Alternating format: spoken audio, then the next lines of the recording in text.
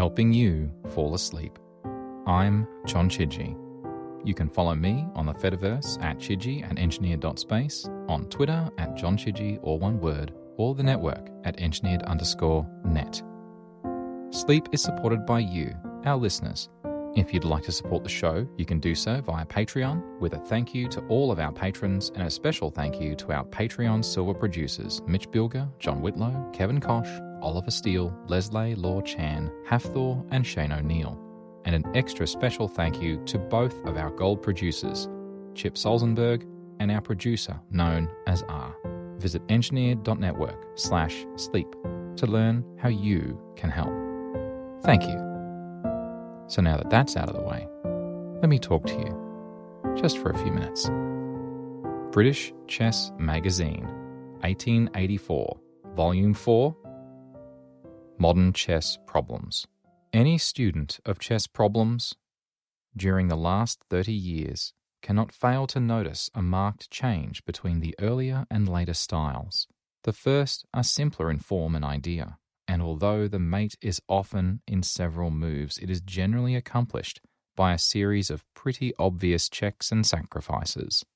Sometimes we have a pion coiffeur, but even in this case, the difficulty is by no means extreme. The manoeuvring in many of these positions is of great interest and quite sui generis.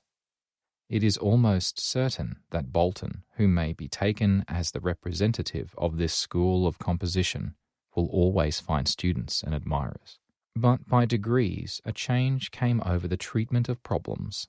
Healy, J.B. of Bridport, Grimshaw, and others were pioneers of the host that succeeded in this new region of strategy. The Germans were not slow to follow. The result has been the formation of a school in which the tests of purity and correctness are of the severest and most exacting kind. So profound are the highest class of problems now that what was once a pastime has become an art and a science.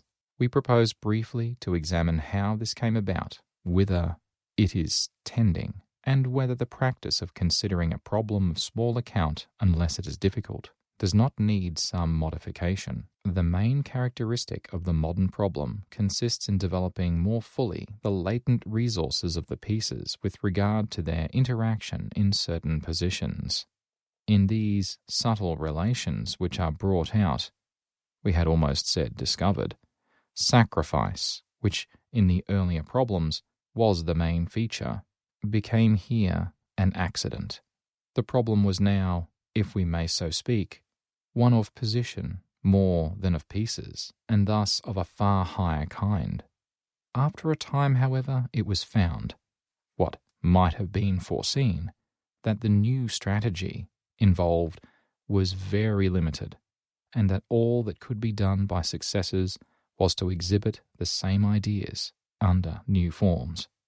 This was accordingly done, perhaps some may think ad nauseam.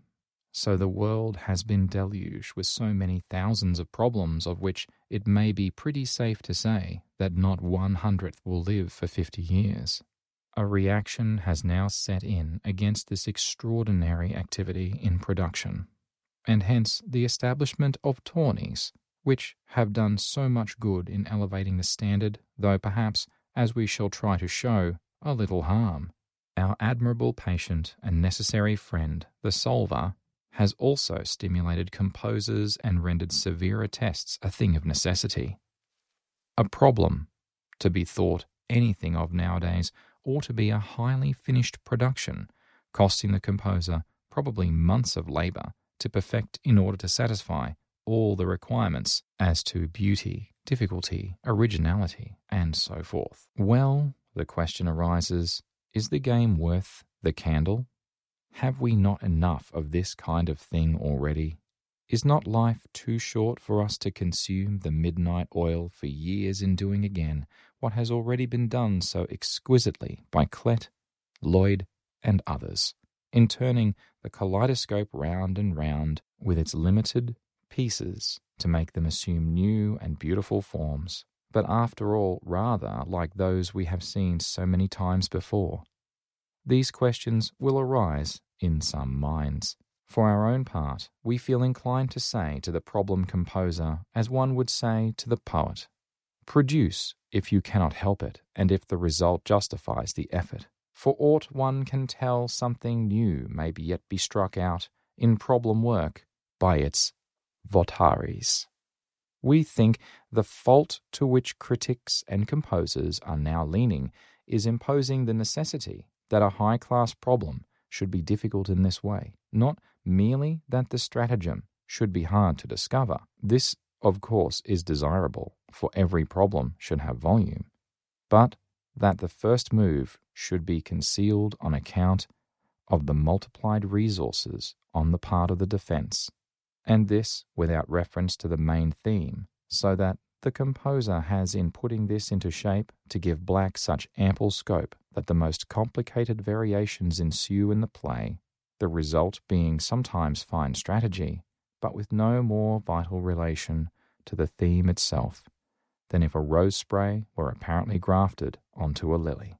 We maintain that this is not true art, that any test of the worth of a problem is not this kind of difficulty at all, that the principal variations ought to grow out of the subject itself and be, as it were, echoes of it, that the variations would arise out of all this are of minor importance altogether. Some may say, give a case in point. This, we confess, is difficult, but not impossible. And we conclude by quoting a good problem by Coates and Cocklecorn, which admirably illustrates our meaning, for here the two main ideas are each repeated twice. The repetition for which we contend need not resemble in form the leading play. Indeed, the less it does so, the better. But it ought to be of the same genus. We venture to think, if this notion is worked more fully than it has hitherto been, it will lead to the production of new, pleasing, and more valuable results than heretofore, in which the artist will feel that he is doing something higher than merely attempting to baffle or lead astray the astute solver, on whom, after all, he depends for his living, and therefore might treat him more kindly. Such a test as this would be found more exacting, perhaps, but also more artistic than any such arbitrary ones as the Germans have laid down to ensure purity and all the rest of it. These rules are hard and tyrannical, but any one can make them and multiply them indefinitely. Instead of helping art, they hinder it.